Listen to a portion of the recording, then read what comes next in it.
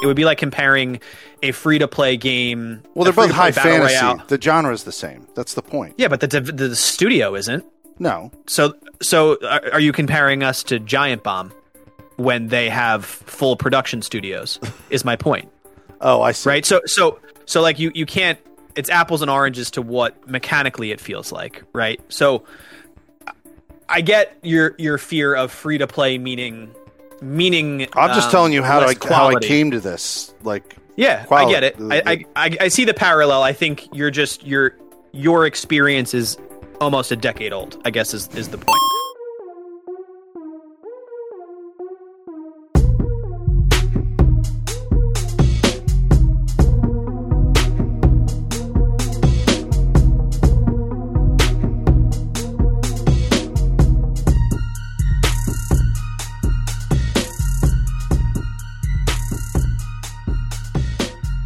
Welcome to episode 296 of the Emergent Gamer Podcast. This is your host, Lock and Key. I am here with a great group of guys, but first, before I introduce the rest of the folks, we wanted to call out that our YouTube subscriber count has allowed us to officially get youtube.com/emergentgamer. Nice. So, was it available? Yeah. Yeah. Nice. Yeah. I got it. I nailed it. That's great. You nailed it. I snagged that. So please check that out. We're super excited that we now have an actual unique URL. So thank you to everybody that's subscribed. If you're new to the channel, please drop a subscribe there. There's going to be some new content coming out to YouTube in the very near future. So hit that subscribe button. You heard some other voices here. So I am here with at Felix Hergood. Oh, hey. This feels so good. Jesus Christ. I was editing a show from a while ago, and one of them was... I'm right here. This is Felix Hergood. Thank you, Locke. Sorry. Neo Aoshi. What up? It's me, Neo. And we got Trip Zero. What's going on, everybody? I think God, you were making me Trip's theory that I am the most unprofessional out of all of us. No, is it a theory? Is it a theory? I don't. I'm gonna reel it in. You worried me that like my voice wasn't working or something. Oh, that panic! You're like, have I been talking to nobody this whole time? Yeah, like I didn't. Am I muted? I didn't know because you were so oblivious, unaware. Like no, I was just reading. I was just reading an article and I was dialing. Sorry. I'm back. Anyway. So we are going to unpack a little bit tonight about the new Destiny season, our thoughts on the game overall, which is going to lead us into a larger conversation where we're going to unpack some news that came out from Ubisoft recently and their shift in plans for their studios moving forward. So that's going to be the bigger, meatier topic that we talk about. As always, we're going to catch up on what we've been playing. So we're going to kick it off with Felix. Felix has some games that he wants to share. Are you ready, Felix? Are you prepared? I have some games that I want to share? Do I have some games that I want to share? Do you know that I'm talking to you right now? He's ready to rip it. Question. Look, I don't have any new shit that I want to share. There's nothing new that I've played. All right? Okay. I'm having a great time in the Lunar League gaming, like playing the baseball league. You just wanted to update us. You just wanted to come and brag, is what you were doing. You were. I'm not bragging. I'm 12-4, which is good, but I have met some adversaries that are difficult. Like it's becoming a challenge. I lost. You met 4 adversaries. I completed my 3-game series with Iron. Iron beat me 2-1. All right. Oh, yeah. Damn, dude. Go Iron. Yep. Okay, So Iron won that. I'm shouting Iron out, even though he's not in the show. And then I completed my series with a guy by the name of Rocker, but I swept him. I swept Rocker. And then I completed my series with Penguin, and I beat him 2-1. And nice. So, and the game I lost to Penguin was a good game, you know. And all my games, to be honest with you, all of my games are very close. They're not, even though I have a 12-4 record. There's 2 or 3 blowouts that I've had, but most of the games are back and forth, or I go. You know, there's 7 innings in every game we play, so I go 6 innings with nothing, and then suddenly I figure out. Like, my brain clicks on and figures out this is how you do the timing in this game, even though I've played hundreds of these games. Like suddenly, some games I feel like I've forgotten. I don't know why that is with the brain. The brain is so weird. It's such a interesting instrument because like there's days where I just don't.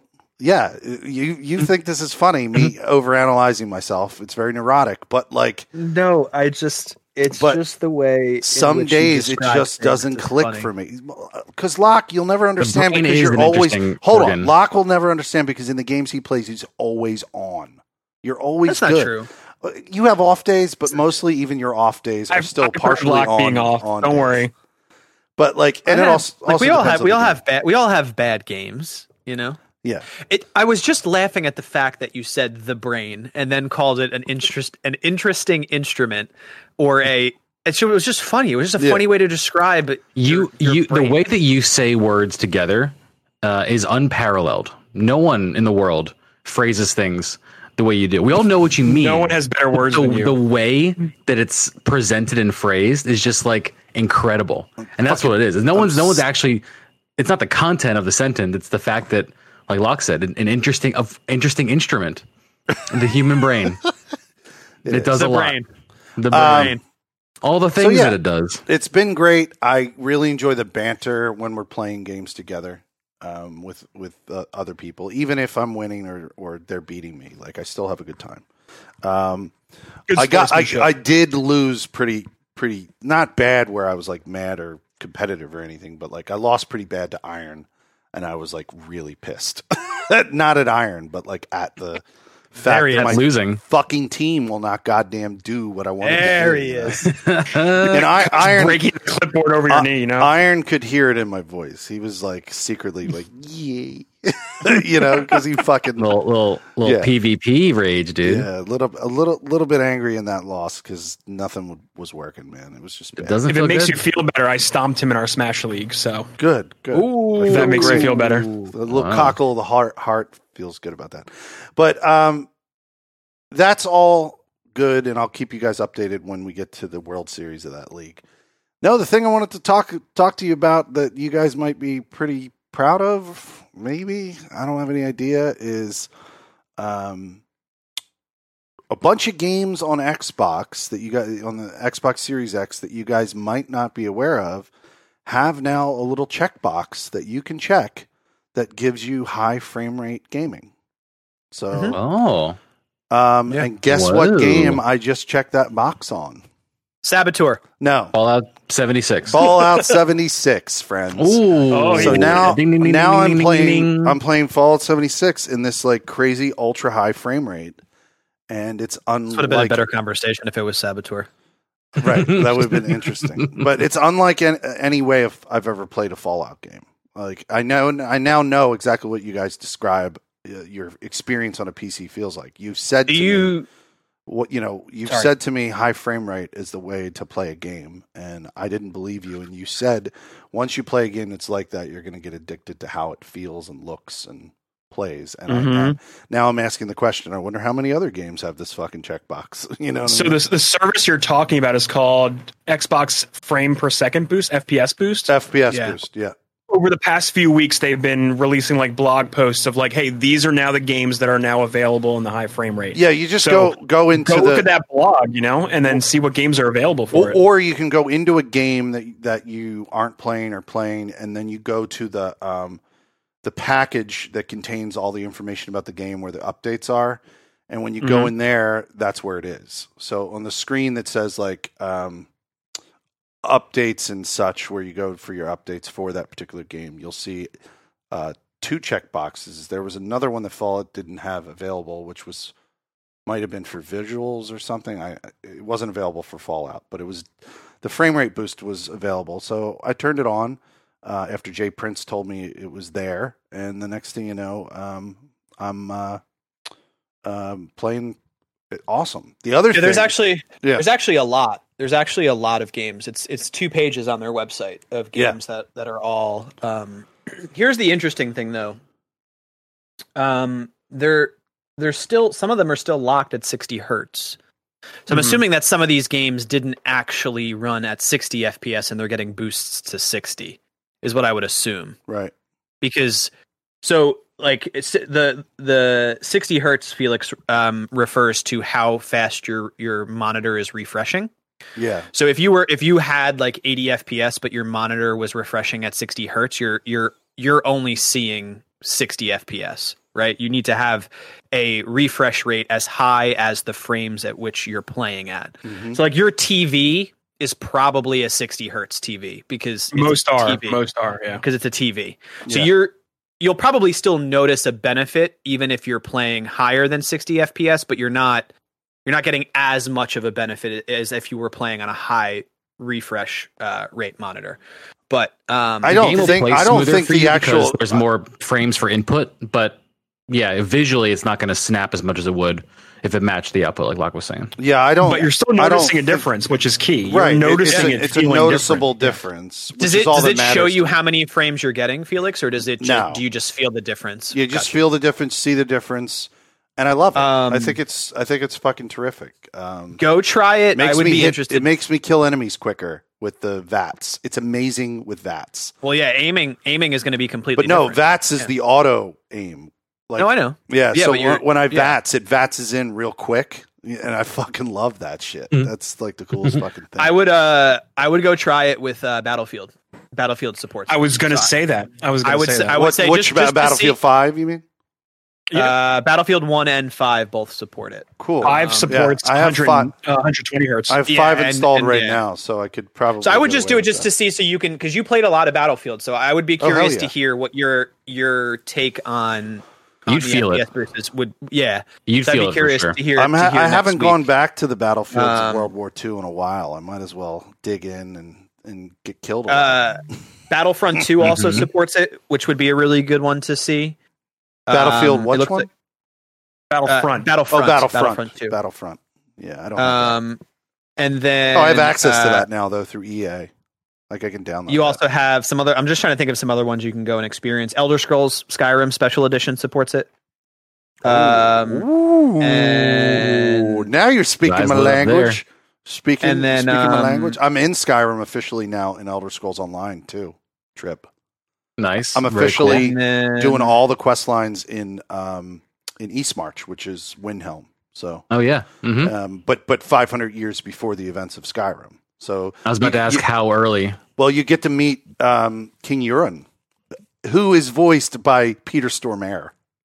Oh wow, nice! Which is dude. really. I heard his voice and I'm like, that's Peter fucking Stormare. Holy shit. He's still a Rock of Jalal in Destiny 2. Oh, is he? Yeah. Mm-hmm. The Dead Orbit guy. He's in there. Yep.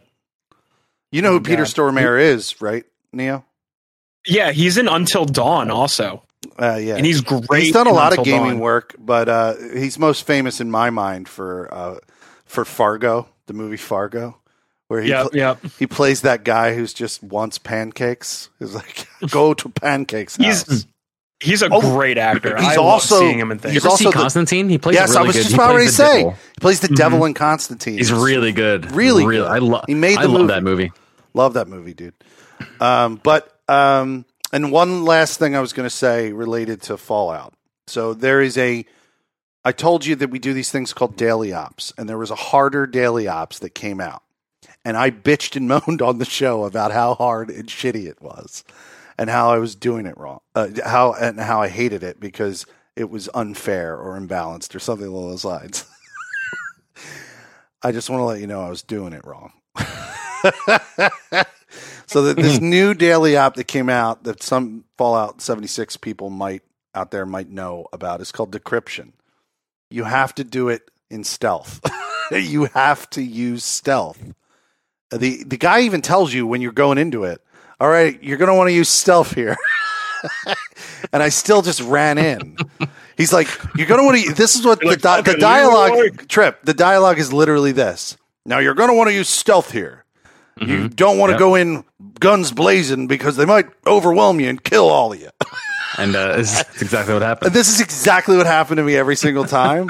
When I do stealth, I forgot. Reinforced learning. Felix. I forgot in this fucking game, Fallout 76, I'm like level 290 something, and I still forgot that you get this crazy bonus like kill hit damage for doing stealth hits. And I forgot. And I was like, the minute I started crouching and doing stealth in this decryption thing, the other thing it does is it spawns the enemies near you more if you're doing if you're stealthing. But I can now 2-shot enemies with my guns. And like we've completed it every time you got to do it in under 8 minutes. I've completed it every time under 8 minutes by stealthing. Just another example of Felix Hergood hating something and then because he's doing it wrong. Hating something because I'm just doing it wrong. Like, man, if you ever write a memoir, or that's the title. Put that's videos title, on man. our YouTube channel and we'll just call it Felix does it wrong again. It's an endless supply of content. Yeah, Felix. But yeah, that's what I've been up to. So nice. That's it. Yeah, report back next week on some other games that you try if you have the chance. I'll definitely. As someone that doesn't own the console, I'm just genuinely curious. I literally haven't played Battlefield. Out. I haven't played Battlefield 5 in like probably about a year or two. And that's another title that's like typically really bad in terms of like what's the word that I'm looking for? Like mechanics isn't the right word. I don't know, just like rolling out new features and just like the scale and size of the game, it struggles infrastructure wise. So I'd be curious to see how like an FPS boost to that game played out on the series. Cool. I think what's crazy is Felix, you're the perfect use case for the FPS boost because you have no frame of reference for what you're expecting. Right. So like you're going to experience. So far, I want to add it in every game that can do it. It's going to be real. The only downside to this for you is I'm going to go back to games that don't have it. It's going to be really hard. I'm telling you, it's going to be really hard. You'll feel it and you'll notice it. And it's not like, I think it's worse than going back to retro game graphically and even mechanically. Like I think it is hard for your brain to be able to handle that and deal with the sluggishness of 30 FPS or 45 FPS if you're used to 60 plus, because just everything about the way that you control and play the game just feels off when you get used to the fluidity of the movement of that FPS. Like you can still go back in retro game to old graphics and be like, okay, this was just old graphics because of the year that it came out. You know what I mean? But like when you go and play a title that should be 60 FPS and is not, after you've spent so much time playing one that it is, it's a difficult thing to do. So it's a slippery slope for you, Padawan. But good. I'm just sitting around playing Fallout over and over again. And Elder Scrolls, but Elder Scrolls doesn't have it. Game. Elder Scrolls doesn't have it. It doesn't. You can go play. Well, you can play Elder Scrolls, Skyrim, the Skyrim game. Yeah. Which may then fuck you for ESO. So be careful there. Yeah. Right. But yeah. Anyway, Neo, you said you wanted to share some more about Returnal, right? Yeah, I've gotten further since we've last played, but I hit a wall.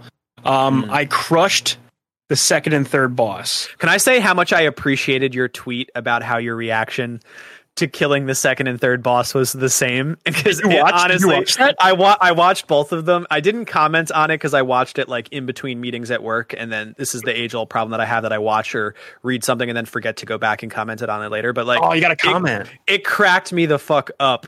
Like the first one, the first one was like, okay, this would be my reaction, like if I did this. And then the second one came and it was so similar to your first video. It was good. It was perfect. It was hilarious. So the best things about those two bosses that I killed, that was the second and third boss.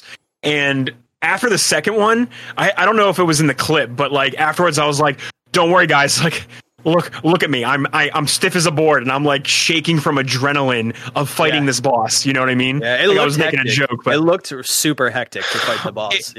It's crazy. And I'm glad you saw it, because the third boss actually was a really cool experience. And I actually have like a highlight broken out of like the entire boss fight. Like that was like a really cool, unique thing that they did for that fight, because they had me like platforming on all these platforms using my grappling hook and going from platform to platform to get closer to the boss. And for a while I was like, what the fuck is going on? I don't know how this is going down. But yeah, it was, oh my God. All right. Sorry.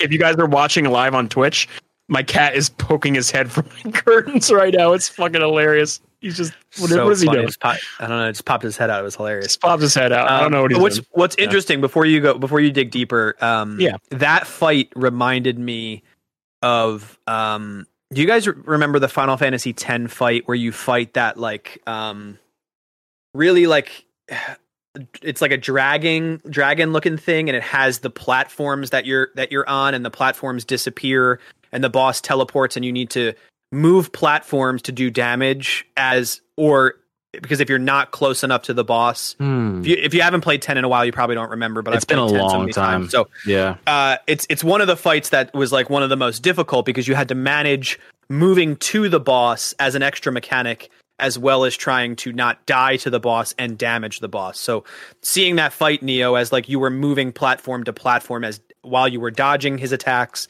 and then also trying to DPS, reminded me of like a turn-based version of that, which was cool. Yeah, I mean, that's just an example of like the bullet hell that you face, like when experiencing that game. And I got lucky too because that was the same run. Like I beat the second boss, and then I was able to continue to the third boss and beat it. And that's where like shit went to hell. Like that's where all things just got like, turned upside down. And the game has an amazing halfway point because they kind of like, they make you think that the game is over, and then all of a sudden they're like, nope, the story is continuing, and it's a really intriguing reason why. Well, I don't know the reason. It's an intriguing way they do it. But I hit a wall with the second half of the game. The game got exponentially harder. Like the difficulty level has gone up even more. And I decided to like kind of like back away for a little bit because I'm like, okay, I'm going to like make myself mad if I keep banging my head against this thing. And slowly I keep getting a little bit closer. Like I unlocked a new permanent ability that allows me to walk in like lava and stuff. So that lets me get to new areas. Really cool stuff. But I gotta tell you, like this game is probably going to be on my short list for Game of the Year.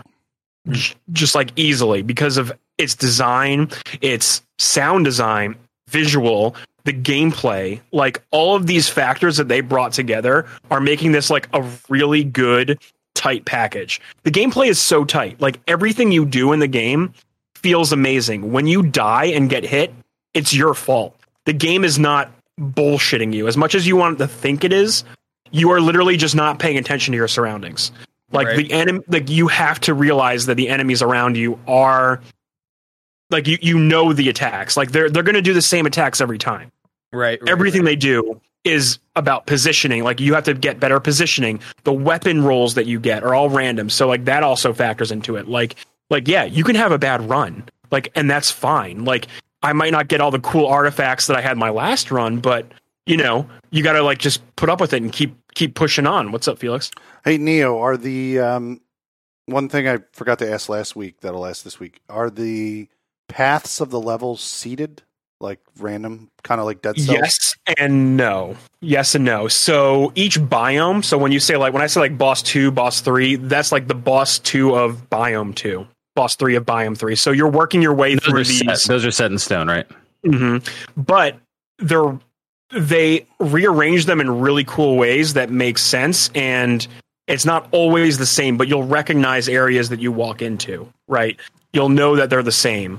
And then the second half of the game, which I'm currently trying to get through, is essentially what that second half of biomes are the first biomes, but they're remixed even more. And there's different color palettes and different feels to it, and different tile sets to it. It sounds a little bit like Dead Cells.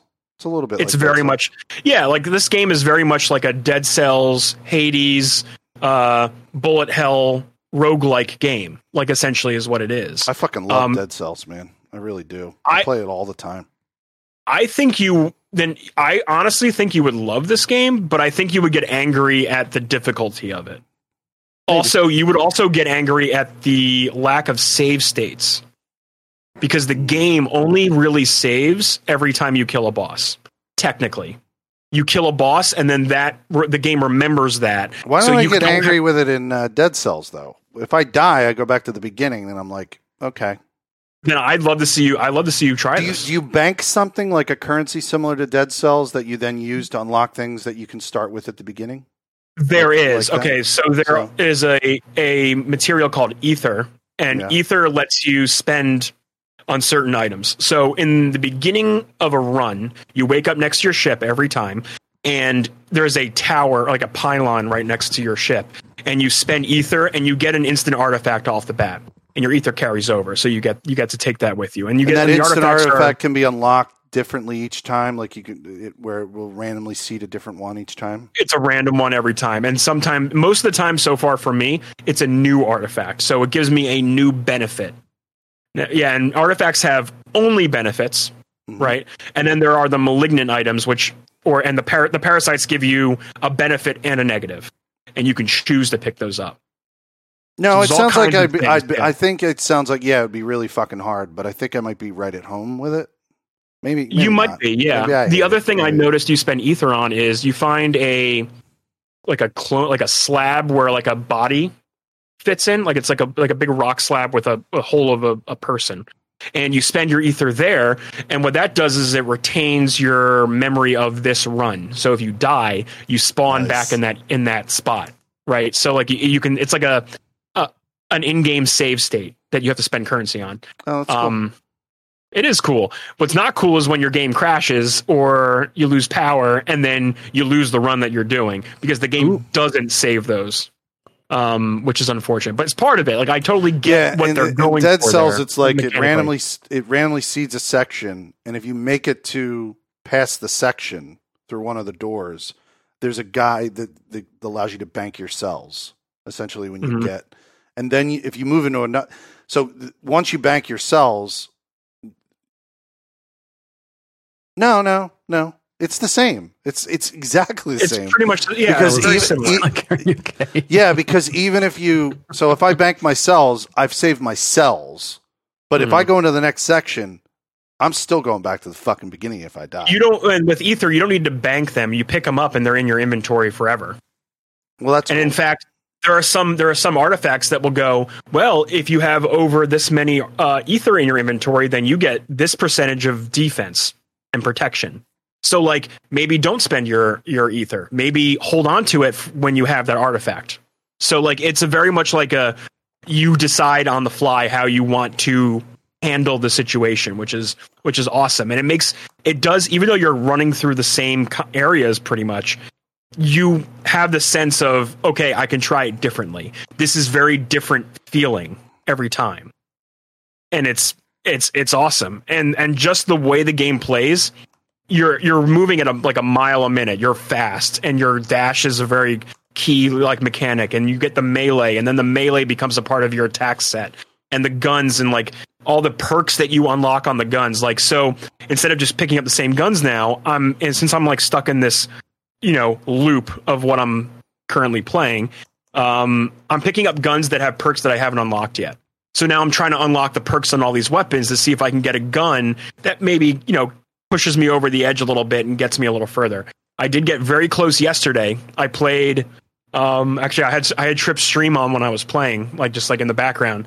And I got to Biome 5, which is where I'm stuck right now because I beat the boss of Biome 4. So I literally just have to get through Biome 5, and that shit is kicking my ass. I can barely get through it all as it is, and I'm working on it. But this game is honestly, like, it's fun and engaging, and it uses the PS5 like amazingly. Like, it's got a high frame rate. Particle effects are out the chain, right? It feels like a real like big AAA experience. And even though it's like a small studio making a roguelike for the first time, like a AAA style roguelike for the first time, and it's right.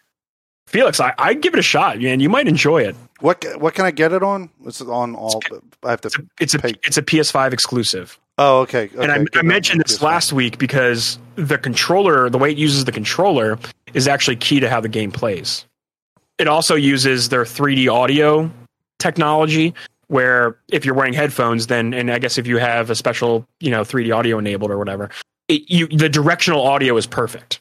Like you can literally just know where an enemy is by the positioning of your camera, and it's great.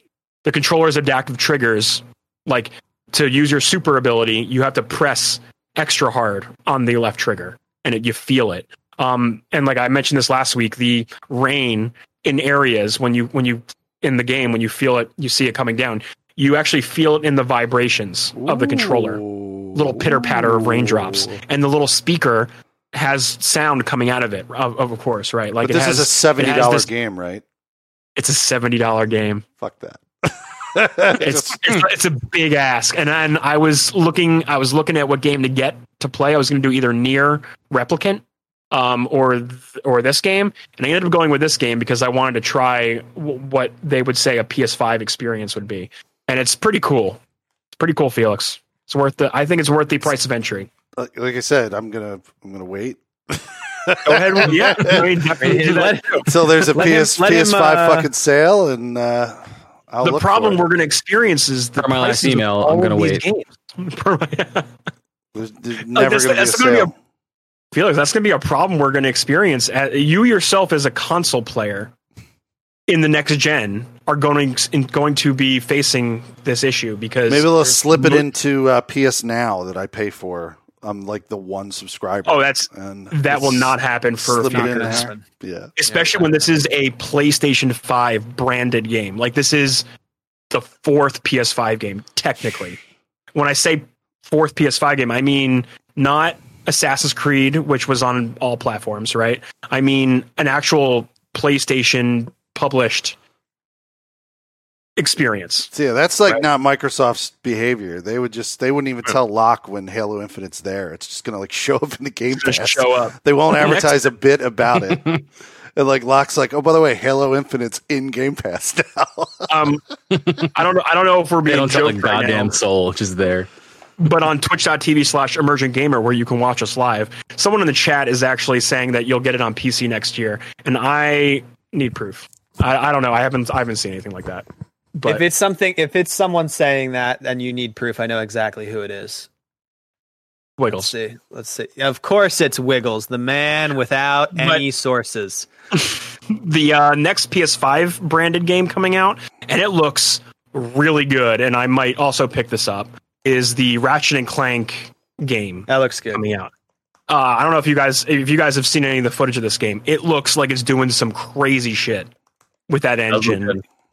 Pixar-like quality and the loading. It looks like it's loading levels on top of each other, where like because it opens up like these portal rifts, and it looks like you're pulling yourself into another world. And that game looks crazy. Like it looks real cool with how it's doing. And I've never really played a Ratchet and Clank game, but I got a PS5 and I might as well see what it's all about and play with the new technology. You know?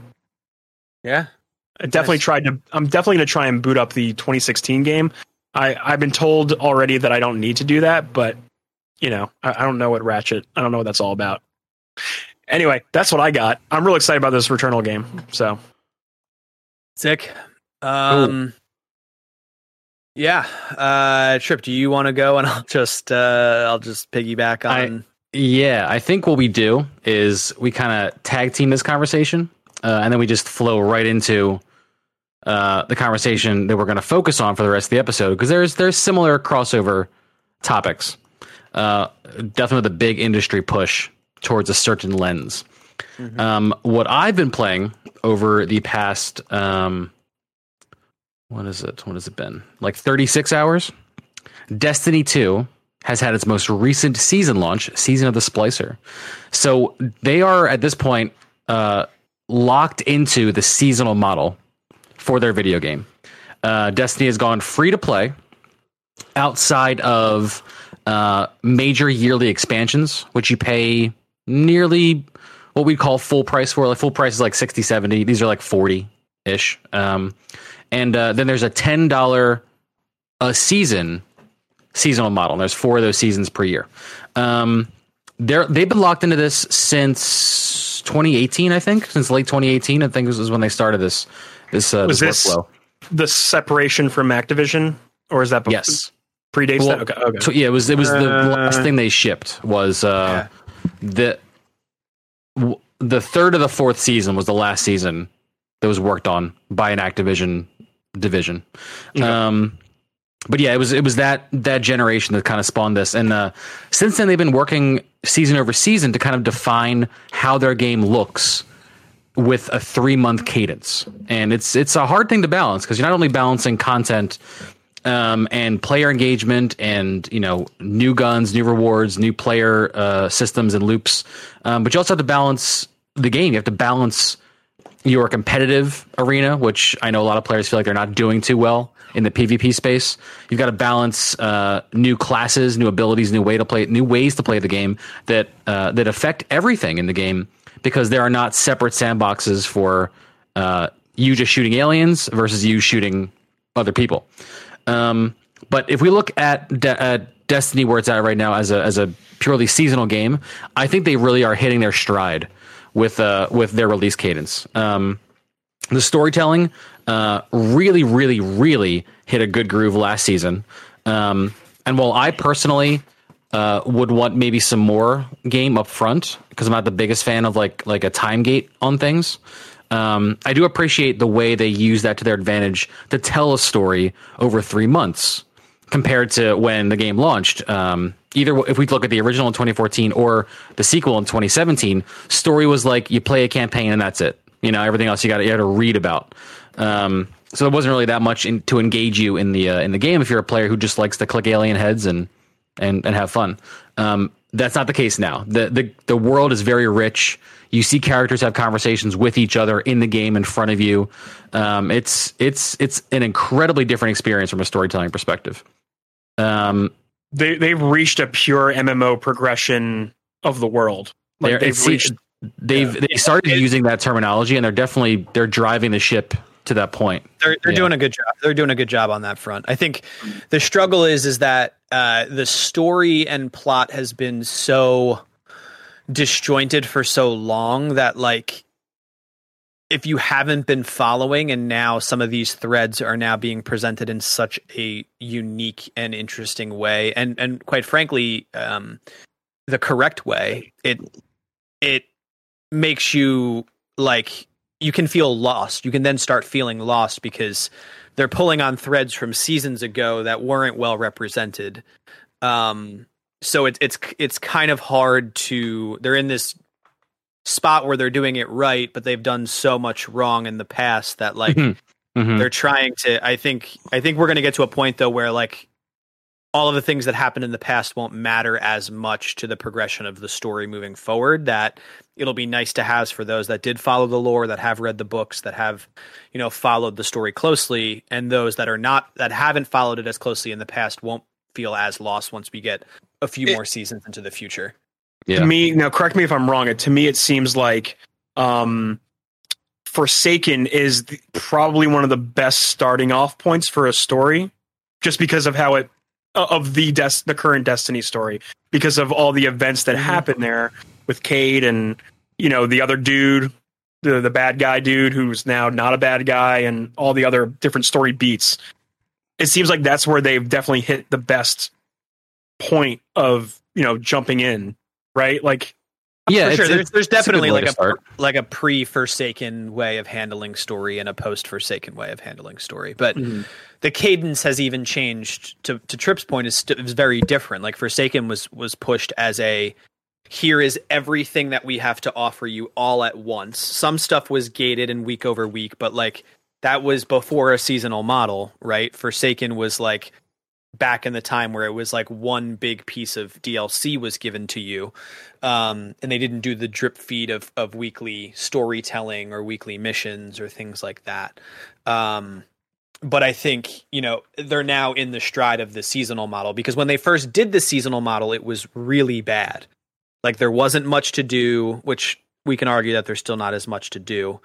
But, like, the cohesiveness of the story and how it tied into the overall plot of the world, they didn't do a good job with their storytelling. I think at this point, with this season specifically, they're doing a really good job of continuously telling a story and how the world is evolving. And I think they're hitting that MMO storytelling stride that they've probably wanted to hit for a while. Yep. Yeah. I mean, stuff was told in such broad strokes years ago. Like you got like some massive story, like with the Taken King, for example. That was the first major expansion for Destiny, and that was the story for the year. Yeah. Until next September when Rise of Iron hit. That was the story. The story was the Oryx plotline and all the things that happened, and that was it. And in some ways I kind of miss that a little bit, because while they are into a good cadence right now with storytelling and with activities, there's a rushed feeling to it all. It's like a hurry up and wait kind of vibe, which is kind of the best way I think I can describe it. They're jam packing these seasons with so much busy work that there's a lot to do, but not a lot of meaningful things to do. There's a lot of homework, I like to call it. But the core of the seasons, it's not that dense. You know, like at the bottom line, what we've gotten this season and what we got last season was one new activity to play, a whole bunch of new armor and guns, which are very cool, and then weekly story beats that essentially you go and you watch a cutscene. That's kind of it. If they didn't have like the homework challenges that they've introduced, there wouldn't be like something to do. They're not called that, are they? Depending on your perspective. No, you're right. You're right, Trip. And I know we want to hit to a larger point about like the casual gamer and what they're targeting. And the reason why I want to hit that right now is because as someone that doesn't have a lot of time to play the game anymore, I even don't feel like there's much to do. So like, for example, I've played for maybe 3.5, 4 hours thus far since it launched, and there is nothing for me to do at this point. Like I have done what is offered in week 1. I could be chasing rolls on guns, I guess. I'm continuously playing the same new activity over and over again, but I'm not going to do that over and over again. It was fun. The weapons are really cool. There's new perks, which are really cool. So chasing those is definitely fun, but that fun I can only be entertained by a singular activity for so long. That's partially my problem with it as well, right? Not to mention that, like, you can't, even if you wanted to keep farming it, you technically can't, because you need to open up the chest, you need to have a material, and to get the material, you need to do other activities to get the material to then be able to open the chest. So you can't even just keep farming the new activity. It takes you out of the new activity and puts you in the old activities until you get enough random new material, insert new material here, to then go back to the new activity, right? So there's that aspect too, which feeds into the homework aspect that you're talking about. Yeah. Now it is better. Like, I found myself nowhere near as hamstrung this season as I was last season with the back and forth that you just mentioned. I have far much more of the material to play this event, and I only have to do a couple random things in the overworld or in like a Striker or Crucible or something to build that back up to go back in. It's way better than the last season's thing was like charge the hammer and then take the hammer into that event. It is faster, but there's still too much of a focus on getting people out of new content into old playlists to then make them come back into the new content. I would agree. I stopped doing the activity in last season because it felt too cumbersome to play it, because I couldn't keep playing it. I enjoyed the activity itself. I enjoyed the rotation. I enjoyed the playlist. I liked everything about it, but I didn't like that I needed to go and play a bunch of other activities. And I do agree that I think it was 2 Crucible games, and I had almost max material to then go back into the new activity, which seems, if you're going to make us do that, that seems like probably the best balance. That if you're going to force us to play the playlists. Right. Versus the other one felt like I had to do like 3 strikes, 3 Crucible games, and or like then one charge. It was not great. It was not great. So I mean, it's this hard balance that they're trying to strike. I'm sorry. I was just going to say, I think it shows their overall design. At least at this point, their design North Star kind of, which is player engagement. And sometimes they're hitting really good marks with that, and other times you can feel the inflation while you're playing. So like what the core of what you're touching on is that you can't just play the new activity and get rewards, because you have to make sure you have some other material that you can slot into a system and then get that turned into a thing that then goes into a thing to open up a chest. It's very much like, let's get people doing as much as possible for player engagement. And the other way that this is really kind of magnified is with one of the actual true newest pieces of content released with this season, which is transmog for your armor. It's a system where you can make your armor look like any other armor you've ever got in the game ever, which is very cool because Destiny has some incredible art, some incredible design, and the ability to turn any armor you've ever made into just a visual look for your character. It's incredible. Felix. Oh, I've been doing that for years in ESO. It's great. It's an MMO thing that a lot of games do. Yeah. There's a caveat, though, Felix. There's a caveat. And the caveat is it ties into this whole discussion. Not only is there a cap to how many items you can get, because you have a certain item to turn the armor into an ornament. Not only is there a seasonal cap to how much you can earn, the grind per unit of this capped currency is truly hours long.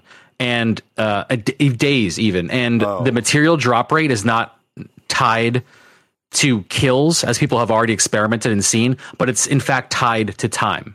So if you're killing enemies and shooting things, stuff is dropping for you like every 2 minutes. Like one of these things drops every 2 minutes, and the one of the things that drop you need 150 of to be able to then buy a bounty, which you then play for hours to complete. For example, I did one of these in the introduction quest, and I chose Crucible because I was playing at the time to unlock the catalyst for the new exotic. So I was like, let me do Crucible. I'm going to be in there anyway. Let me see what this is. The one bounty was 8 Crucible games and 100 void kills. That's the same one I got. It's ultimately, it's not, it sounds worse than it is, right? Like if you're going to be playing the game and you enjoy that mode, that's fine. But what you have to remember is, in order to get that bounty, which is a very long bounty to complete, you have to have 150 things. And these are the things that drop every 2 minutes if you're shooting things. So it's a drip feed way to play this content. And all it is to change the look of your armor. But it goes back to this focal point they have of keeping players in their game. And enjoyment does not seem to be the focus. It's just about keeping people grinding on and logged in. Someone did the math. And if you wanted to hit the season, so here's the other thing: you can only transmog so many in a season until you're capped out, right? So if to hit all 3 characters to hit their seasonal cap for how many transmogs you can unlock, it's 150 hours of gameplay in a season, or 50 hours of gameplay for a single character, right? So that's a lot. That's a lot of hours. And, and then if you expand that to someone that does play on 3 characters, 150 hours while having to manage an extra material. And, now mind you, the seasonal cap doesn't exist if you buy the material straight from Eververse, straight from their store. You can buy as many as you want. Which of course. And there's no seasonal limit, but there's a seasonal limit to how much free, quote free, which it's not free because you're spending 50 hours of your life playing the game. Then there's a cap on that, right? So it's no one's happy about it. I haven't read a single take of someone defending it. I think it's good that the transmog exists in the game, don't get me wrong, but there hasn't been a single player or content creator that I've seen that has said anything positive about the way that they've implemented it. On top of that, did you mention that there is a limit to the amount of this material you can earn? Right. Yeah, that's the cap that we're talking about. Okay, all right. Yep. Cool. Yeah. Felix. Yeah. Yeah, I was just going to say that what they call it, I guess it's the same aspect in the game, is so they have outfit stations that are built into the world. Like you can get them in your home that you have in the game or your homes, but then you could also find them in every major town. And when you go to an outfit station, what costs real money is having multiple outfit slots, right? Not the individual. Each individual piece of armor that you're trying to change into something else costs currency, but it's just the gold you earn in the world. That's all it is. Right. So you just earn gold in the world, and then in some cases, it's expensive. If you do more than one at once, it can get very expensive in terms of gold. But I have ways of earning a shit ton of gold in this game. But like, well, that's the difference, though. Like this has 3 materials that you need to manage. That's crazy. Versus just a glimmer, like, which in itself is a problem because glimmer is capped. Glimmer is really not used the way that currency is used in other MMOs either, right? So it's just like they're in a very awful state with the way that they manage bounties and currency and the way that they keep people playing their loop. Is honestly, that's what they really need to focus on in terms of core gameplay, because that right now it feels like it's in one of the worst spots it's been in. What's interesting though is that it's bad on paper, right? And especially when you do all the math and you look at all the numbers, it's just so obvious what the scheme is, right? And that's not a bad thing. All these game companies that we talk about, whether we revere the company or hate the company, they all do this math. All of our playtime is calculated into hours and, investing in the game. It's just so transparent to see this with Bungie because we as players have seen them shift from a partnered AAA company making a game that was supported by this 3-year sequel-based release schedule, not a seasonal, we have to support ourselves model. So we're seeing this skeleton, this framework come to the surface because they're figuring it out for themselves too. And they're going, oh, we can make money by doing this, and we have to make money by doing this to keep ourselves afloat and to give players the content that they want. So it's like a self-fulfilling prophecy that there's going to be like shitty like player engagement loops, right? But the thing to me is that this doesn't feel super bad. The transmog stuff, like the cap feels bad. The length of time does feel kind of bad. But if all they did was remove the cap to what you could earn, and maybe if they sped it up a little bit, people would play this shit nonstop, and Bungie would have their engagement problem solved. People would play solely to be able to transmog their shit. And that would solve so many of their problems. That's truly it, because all they want to do is have people in the game.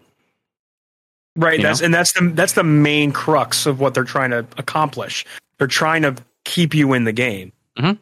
But they're so close to the mark. They're so close to it. Mm-hmm. I think they just underestimate that, like, they underestimate how much money people would still spend if there were Eververse sets and there were non-Eververse sets, and that's just what it is.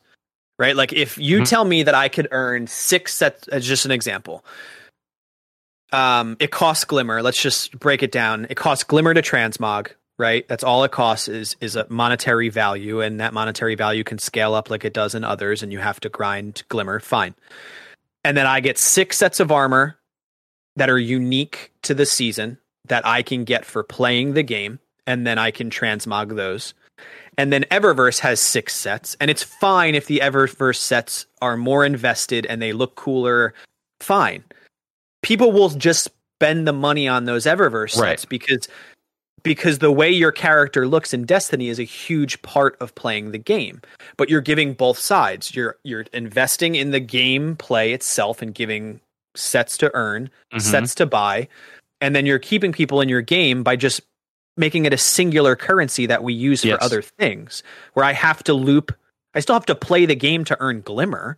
Yeah. Right? Like, I still have 150 Rainmaker items in my fucking inventory because I don't need to earn Glimmer for literally anything, so I never use the item.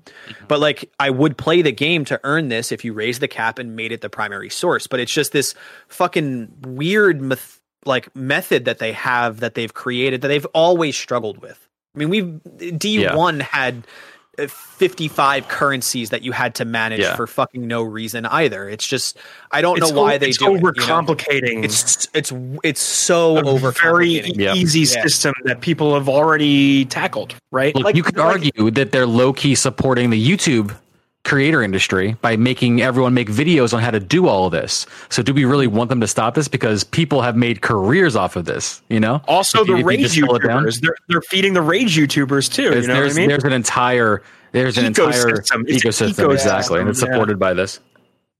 Yeah, I don't know, man. I personally like the way Final Fantasy 14 does it. You get a piece of gear that you've earned before, you put it into your glamour chest, and then you can put it on your gear. You can make little glamour sets. All you need to do is own both pieces of armor in Final Fantasy 14. You own the piece that has the stats you want. You own the piece that has the look you want. You go to the auction house, which is where you buy anything in the game ever, and you buy glamour prisms. You do a thing where you take the armor and they get fucking mashed together with the glamour prism, and then it looks like the thing. And then you can undo that if you'd like. And that's all you're spending is gil, which is a classic Final Fantasy currency. In the end, you can actually make glamour sets. You can just make like sets of things that make your character look different, and you can swap them on the fly. It's great. It's amazing. Yeah, I mean they've done a good job with the UI. Like you can flip back and forth between your universe. They're calling them universal ornaments, right? You're making a piece. You're making an item a universal shared ornament.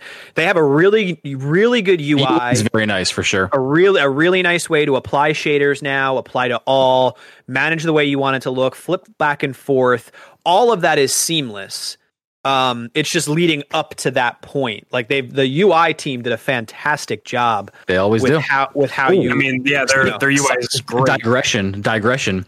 Speaking of the UI team, and a major shout out to them. Have you seen what they've done with bounties and things you can track? Yep. Oh my God! Is that the mouse wheel thing on your tracking screen? Oh, I noticed that. I was like, whoa. Previously, your quests in game and your bounties at this point were on a separate screen.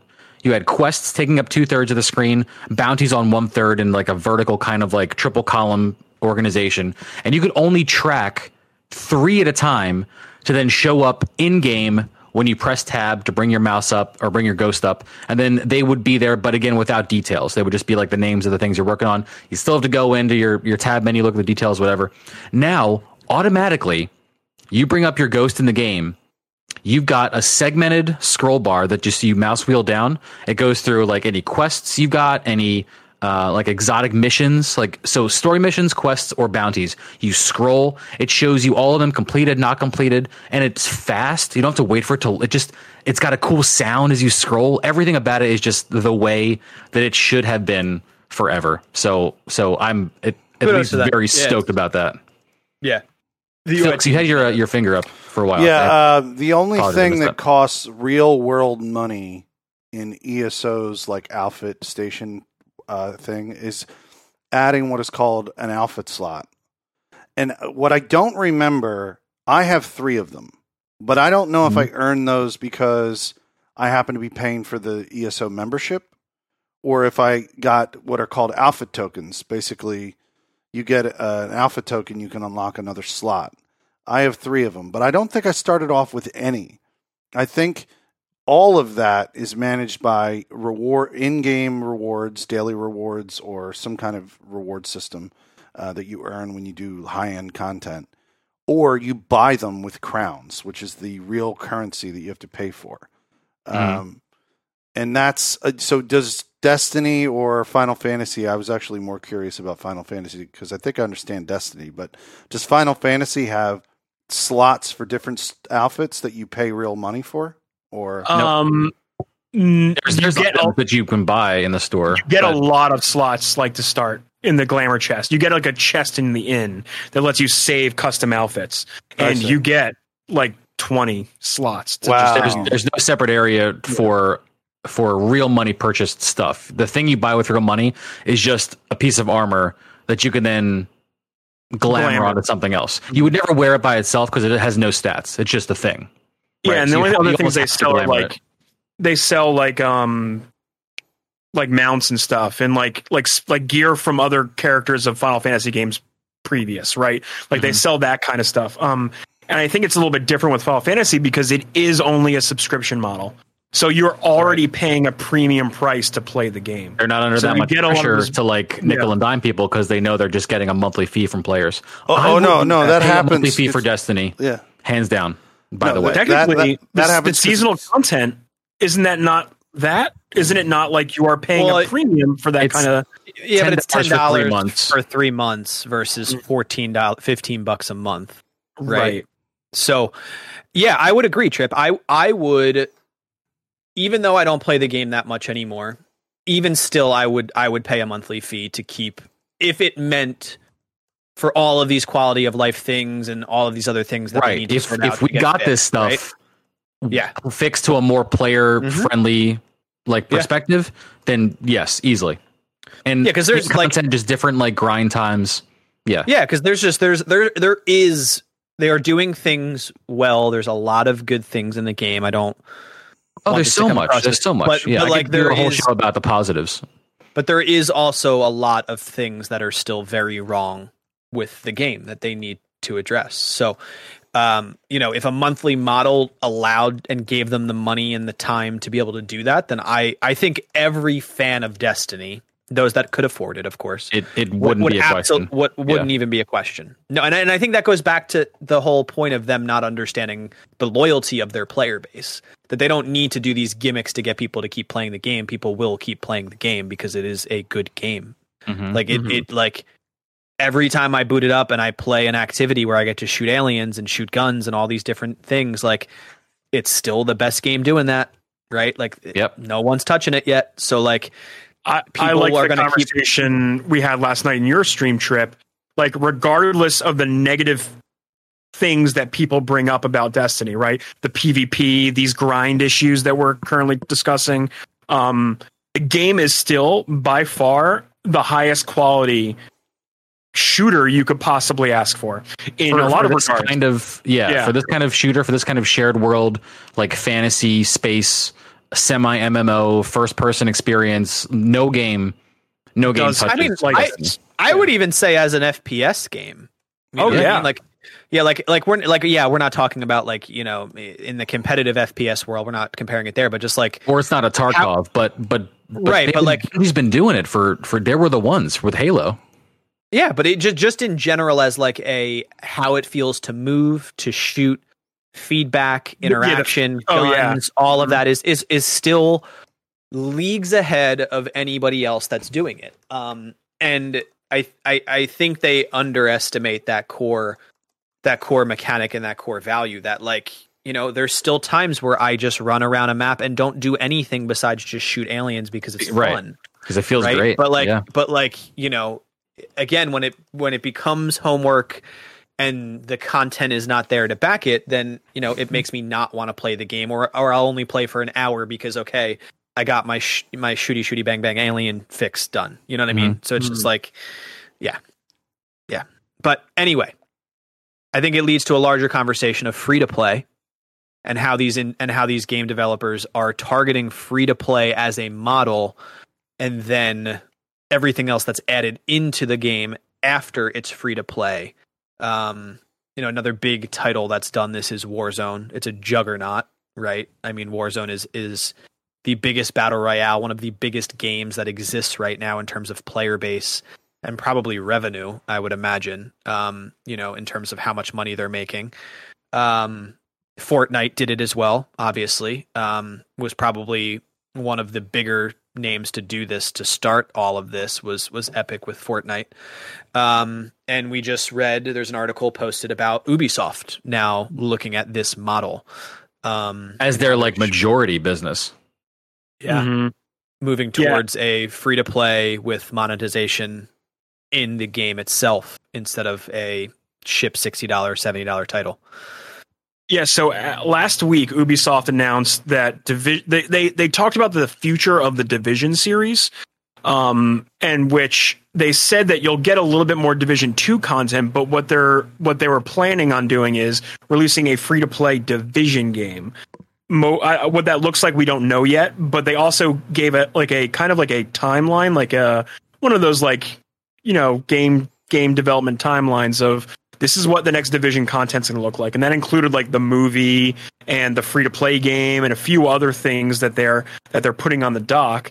And then this week we got the chief financial officer of Ubisoft during an earnings call saying that they have a commitment now to releasing a 3 to 4 premium AAA title games per year.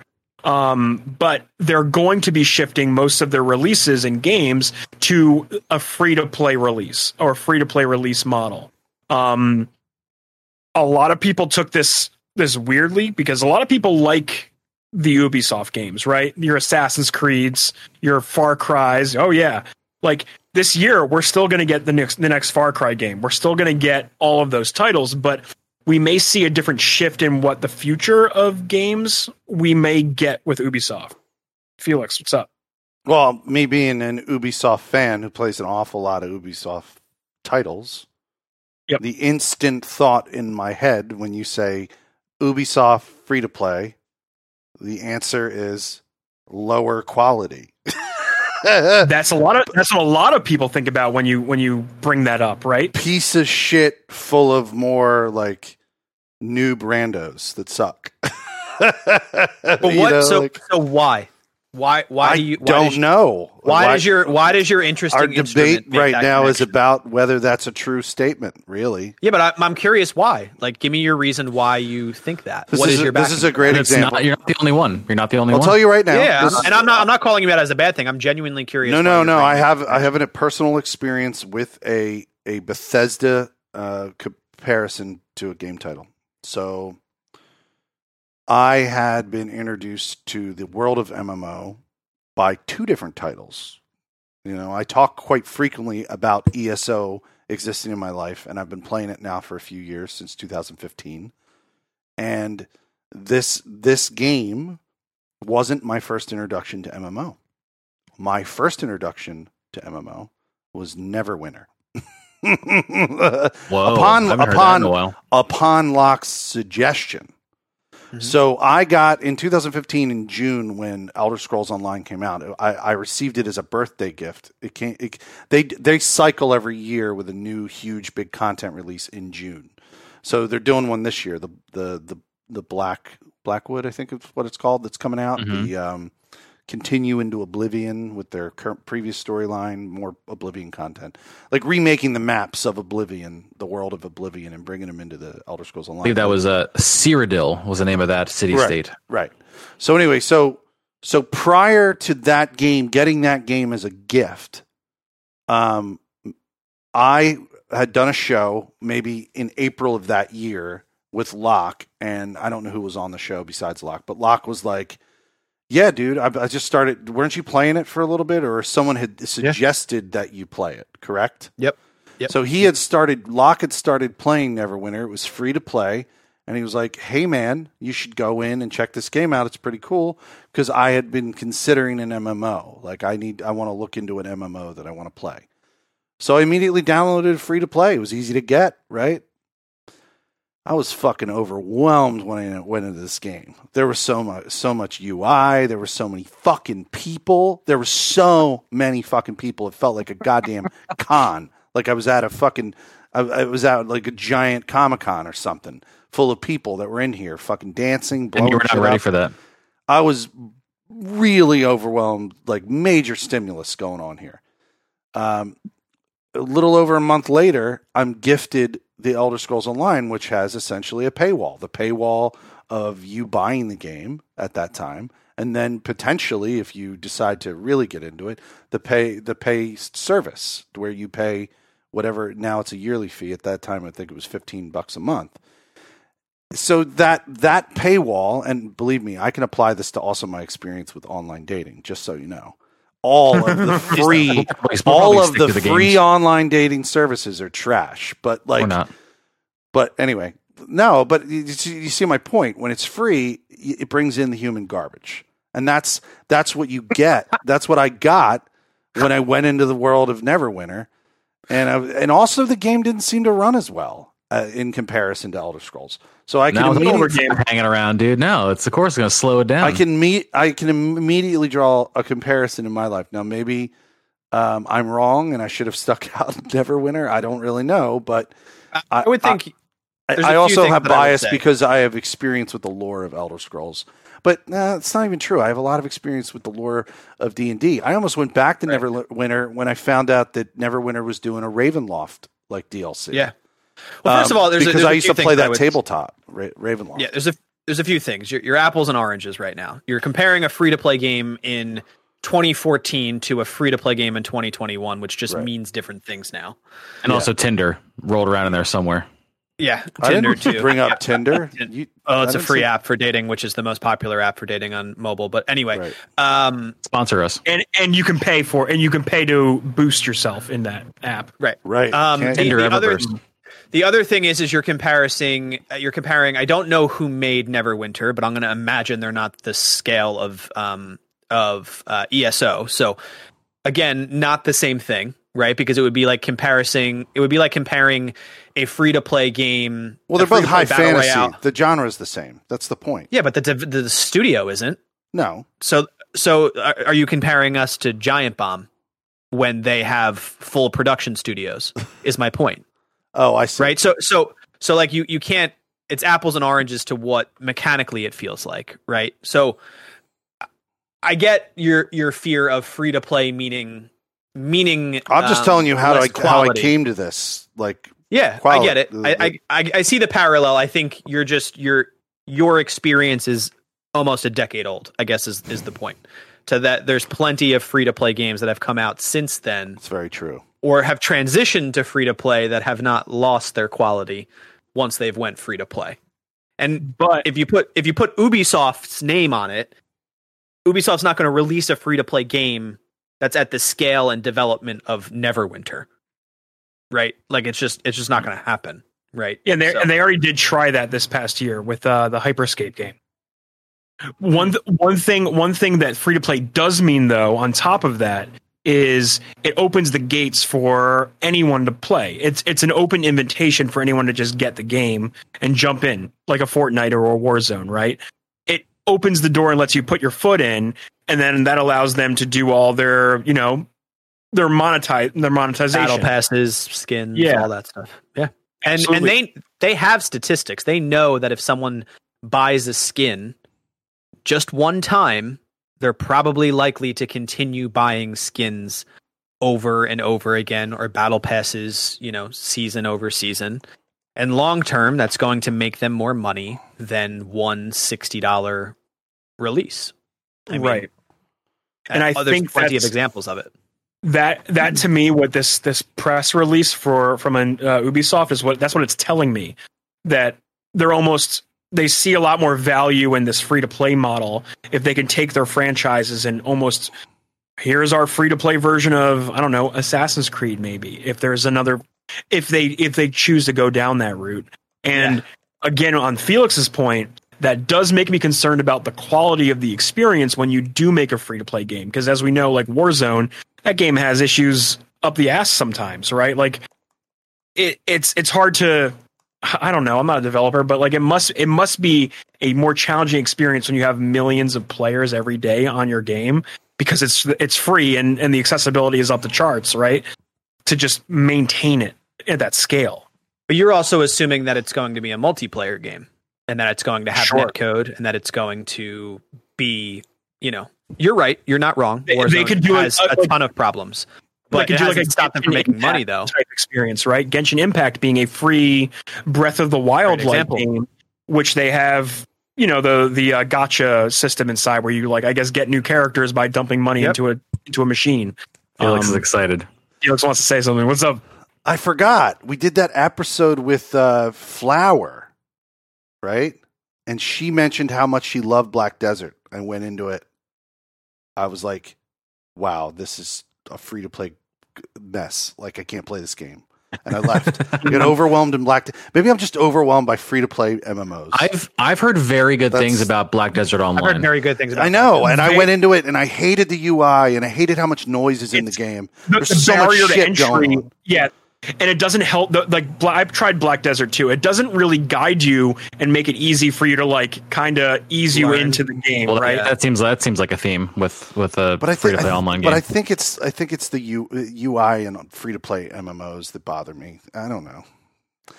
I can't single out Black Desert. I think what's unique about Ubisoft with this news is that when you think of something like Division, so that could translate to a Warzone style free to play game.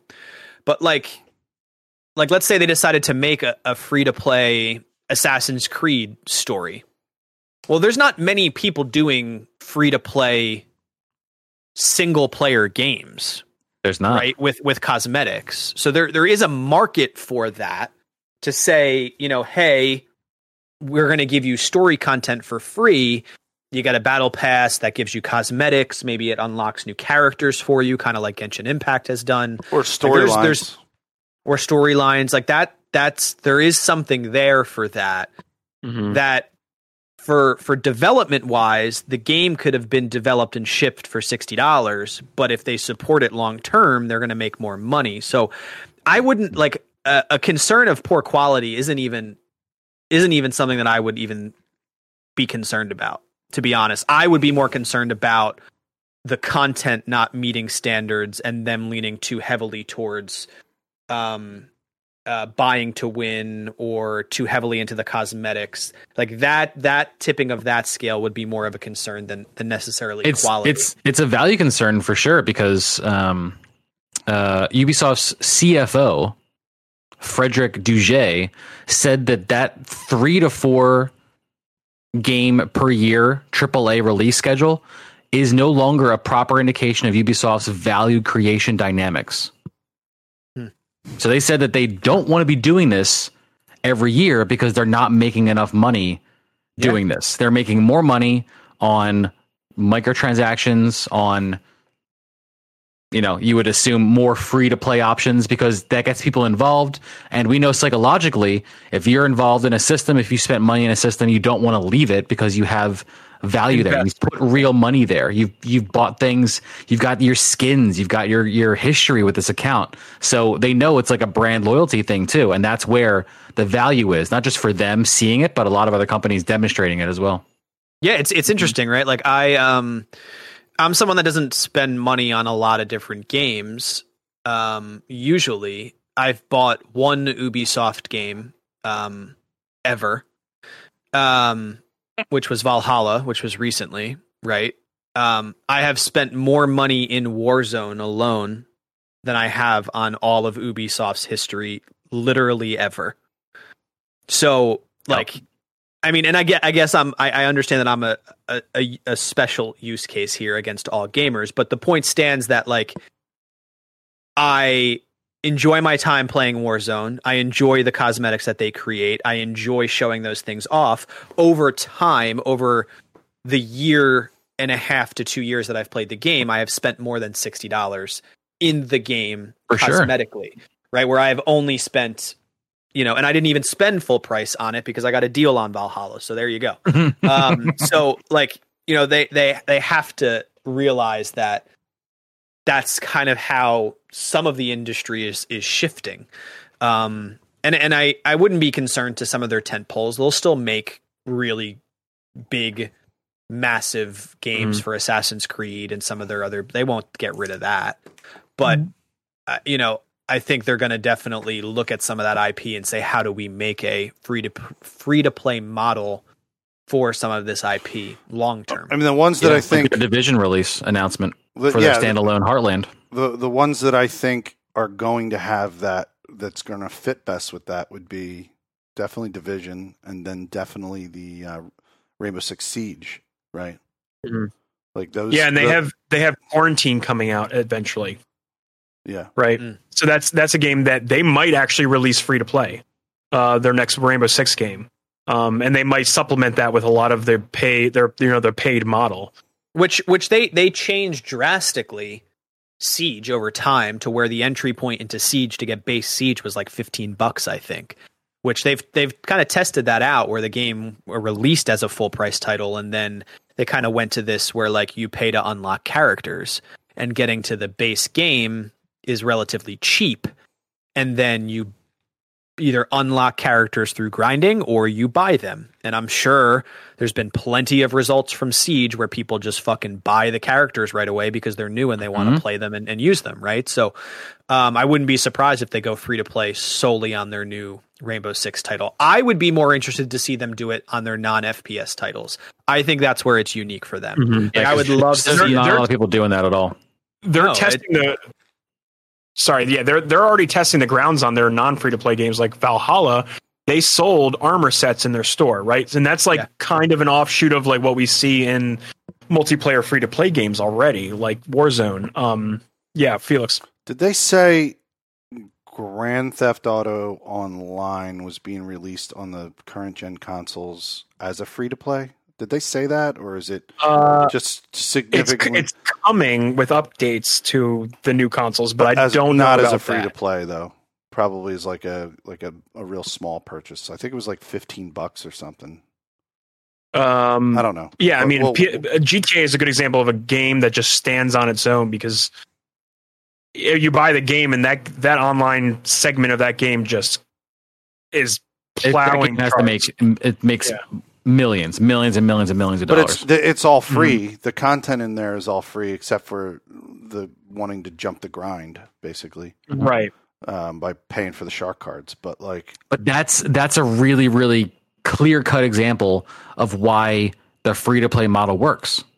Mm-hmm. It does. If you have a really good core game and you give players the option, people are still going to want to spend money in the game if you give them a lot of things to buy and a lot of things to do. Correct. It's just psychology. It's more than just the whales buying those shark cards. Let me tell you, it is. Old man Felix. Yeah, there's always going to be people. There's always going to be the whales playing those games that spend an obscene amount of money playing it, which is fine. But even for an average person to spend maybe over the course of the game's development $100 in the store, let's just say, where I would have only spent maybe $60 to get the game, and then I likely wouldn't spend more money after I've bought the game because I've bought the game. But I'm also not tracking my purchases as I go. Like I'm not like as I play Warzone, I'm not like, oh, already spent $60, not going to buy this skin. Like that's just not the fucking way that it works. Right. I don't even remember how much I've spent, to be honest with you. But let's ask everyone here a question: how much money have you spent on Starbucks over the course of 5 years? You spend a lot on that shit, man. Too much. And if you combine my Wawa, Starbucks, and Dunkin' Donuts together, yes, Wawa is a big chunk of that too. It's an unhealthy number. I cut out Starbucks because of that. Everyone as well realizing Wawa exists, watching Mayor of Easttown. By the way, welcome. What a great show. Welcome. So it's going to be interesting. I think they will probably start with an FPS title. I think Siege is probably, now that you mention it, Siege is probably going to be the one, or maybe Division. Division could also do well too, but I think they would likely start with FPS because that's where we've seen success. But they have to be looking at Genshin Impact and say, like, this mobile game, for sure, crazy amount of money, for sure. Because they would be silly not to try and break into that space. They've literally made a game. Immortals Phoenix Rising is literally that game, and they could do that to that game if they wanted to. Yeah. I think they realize they have the formula. They just have to put it together and then put it out, and then that's probably what we're going to end up getting. Right. I'm super interested to see what they come out with in terms of their traditional IPs, because Ubisoft isn't like, they don't make a lot of battle royales. They're known for single player content. They try. I'm curious to see what this model could look like if applied towards more single player experiences. And if it's done well, I mean, it does get more people gaming to a certain extent. Listen, I would play it. Like I'm not the type of gamer that's going to spend $60 on their next AAA title just because it's a new Ubisoft game. Right. But if it was a free-to-play game, they would get me to play it, because then all it is hard drive space. And shit, I got a lot of games I have installed that I don't play, but I try them usually. So they would get me to play it, and if they do make a good product, they catch me in a loop, and there I am spending money, and now I'm here. And now they got the hooks, baby. Just get them in. So get them in. So see who sticks. I think how's Clash Royale going there? I just got my 5-year badge. Hey, congrats. You should print that out and frame it somehow. Screenshot it, frame it. And here's a perfect example. Just like a little thing like this. We are Let me see where we are right now. I don't know if they tell you. They switched to a seasonal model a while ago. So they used to just have a store, which I didn't spend money on. Like I was always free to play. And they started doing seasons, where it's $5 for 45 days, and you get a bunch of shit. You have a track where you level it, just like a regular battle pass. It is 35 levels, and you get way more than $5 worth of shit inside of that battle pass. So every 45 days, I spend $5. And they've done maybe 5 of these seasons, and the game was free to play. I didn't spend any money on it because I thought the store was overpriced. And here they go. They've gotten fucking $30-something. They got me They got $30-something out of me because I like the core gameplay, and they've given me a reason to spend money by giving me enough to find value in it. And they probably have someone somewhere was like, all right, $5 is the perfect amount. $5. And I don't even fucking think about it. I literally double click on my side button. I purchase that bitch, Face ID, and I'm fucking, there I go. Yeah. So mobile started this, right? But like, it's just where we are. And it's okay that like it's segmented, that there's really great games that come out, like Returnal, that's $70. Here's what you get. It's an amazing product. That's fine. That can still exist alongside experiences like this. It's just the vast majority of gamers have flipped to this, like, let me test it, and if I like it, I'm going to spend time here and spend my money in the product. You know, Destiny, $10. If you just downloaded the game and spend $10 on this season, you could do everything current in this season, and you can play Vault of Glass that comes out in a week and a half. Trip convinced me to do $10. That's $10. I got Neo to spend $10 earlier tonight because he couldn't do an activity. And I'm like, it's 2 coffees. Give Bungie $10. And just doing a raid is worth $10. Exactly. It is. Yeah. You know, it is. What were we going to say, Felix? No, I was just in response to Trip talking about just spend $10 on Destiny. The Trip yesterday, I spent $14 on Grand Theft Auto San Andreas on my Xbox, and then was like, couldn't find Grand Theft Auto 3 and Grand Theft Auto fucking Vice City. You're right. Uh-huh. So went over to the PlayStation and found out there was a trilogy that was all 3 for $30. So I spent a total of $45. And one of those, it was the same game on 2 consoles. Yes. Didn't think twice about it. You're the third category that they count on. It's not whales. It's not the casual gamer. It's the oh shit, I just bought this, but there's a bundle also. Let me pick that up too. Like, gamer. It's very methodical, right? Like they understand. Someone like myself will look at 70, or Felix, right? We just did this. You're not going to spend $70 on Returnal. You've already made that clear. So I look at $70 and I'm like, no, gross. No, I'm not going to spend that. But you give it to me in $5, $10 increments. Boy, you're going to get 150 out of me. Yes, exactly. Right? Exactly. Or you're going to get 100 out of me, or you're going to get your 70. You're just getting it in a different over way. Time. Right? Yeah, you're going to get over time. Right? Yeah. How much money have we all spent on games we would never say we'd buy because they were too expensive, but collectively through like Steam sales, you know, all the games that we don't play, but there was like $5 off. So we just buy it. And then like that, of course, adds up over time to just paying more money for one game we would definitely play versus padding our libraries with games that are not even installed in our systems. I did that with that too. I did it with Star Wars collection, the Tomb Raider collection, and the id collection before Bethesda. I years ago I was like, oh, I've never played any of these. I've heard very good things about Half-Life. Seems good. I'm just gonna buy the entire series. You know, Valve collection. Get the Valve collection, dude. Best collection you can get. Oh, I do. Yeah, I bought the Valve collection when I first got my PC, and I haven't fucking installed any of it. Mm-hmm. Actually, that's not a lie. I played Portal 1, but. All right, good enough. It's worth it then, right? It's worth it. Yeah, but you're right. I mean, you're right. We look at a dollar amount and we say, I don't know about that, right? Because I think part of that is we've also been burned. We've spent $70 on a title and it's been like, wow, I just wasted $70 and I can't get my money back in some cases, right? And we don't do demos anymore. Demos are rare. You know what I mean? Right. So like, that's So the it's whole like, so thing. there you go. I get to play this for free and test it out. And if I like it, I get to keep playing it. And then you introduce some cool shit and I end up giving you money for it. It seems like a win-win to both parties. Right. As long as the product is good. That's all that. Of course. Yeah. Of course. That's on my checklist is like, you got to make a good experience. Sure. Yeah, for sure. I feel like sure. what was the game that just came out that no one is playing anymore because it's like broken beyond repair? The third person shooter MMO, not MMO game, open world. Outriders. Outriders, yes, thank you. Outriders had people have been using the beta language for years. They were like, no, there's a demo you can download and your progress carries over. So people get invested playing this demo, they learn the game and they go, oh, this is cool.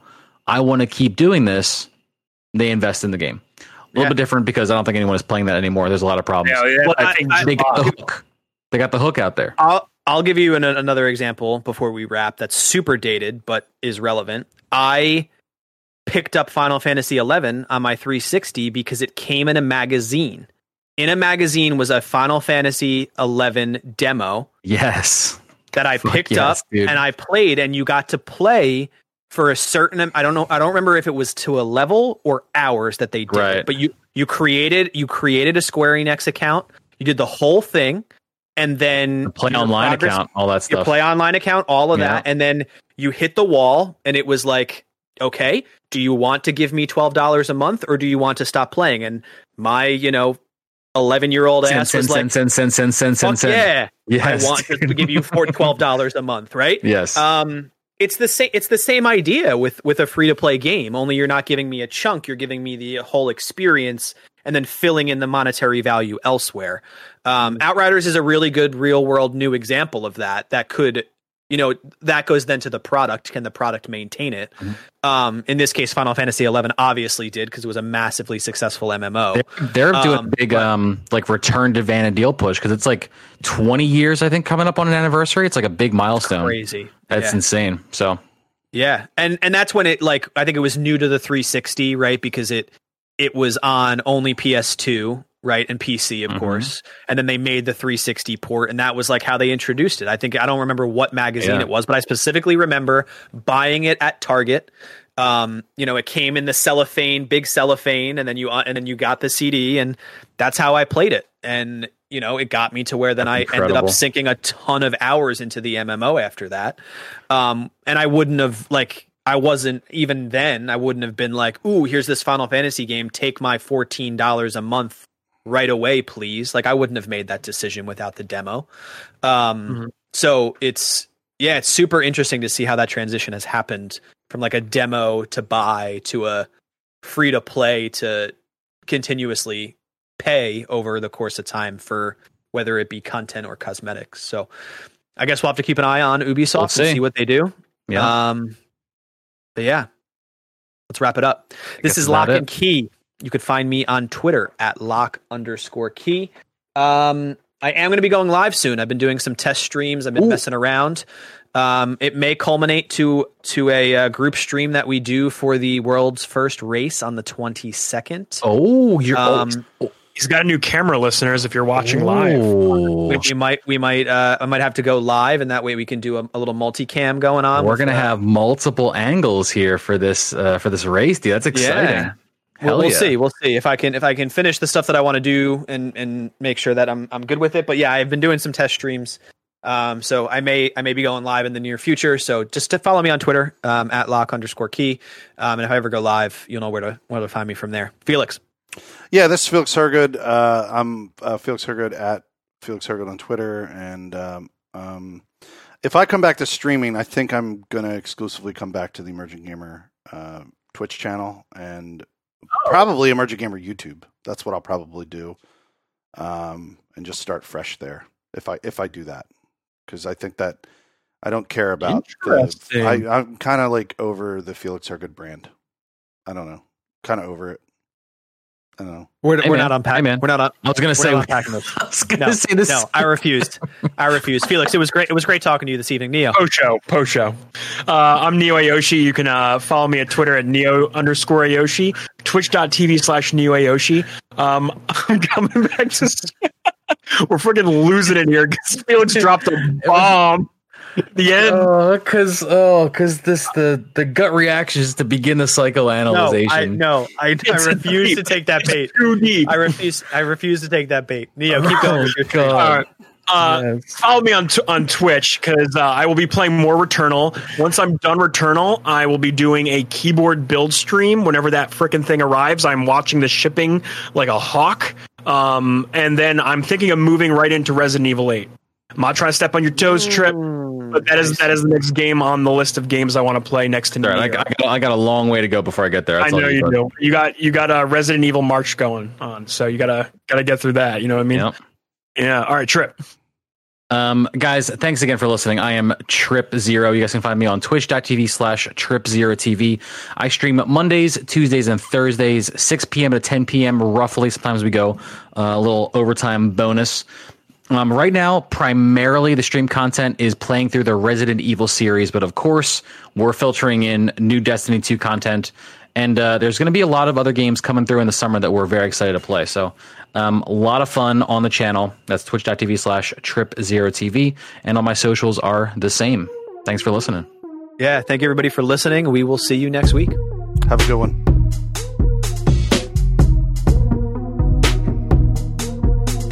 Smokey the Bear is like iconic. It's an iconic. Smokey the Bear was trying to get people to inform on each other. Like, if you see somebody being careless with fucking, and I don't think, true. I don't think, but that's Dare did a Scared Straight thing, but I don't think it tried to get people to narc. But that's each other. You get an animal mascot for a thing to make it more like inviting, right? Yeah, that's more like inviting the and point. more approachable Yeah. to young audiences. Yeah. Mm. But it's like, I mean, the problem with Dare fundamentally is it didn't educate. It's the same problem we have with drugs now. Is there's no education around it. It's all law enforcement and scare tactics, right?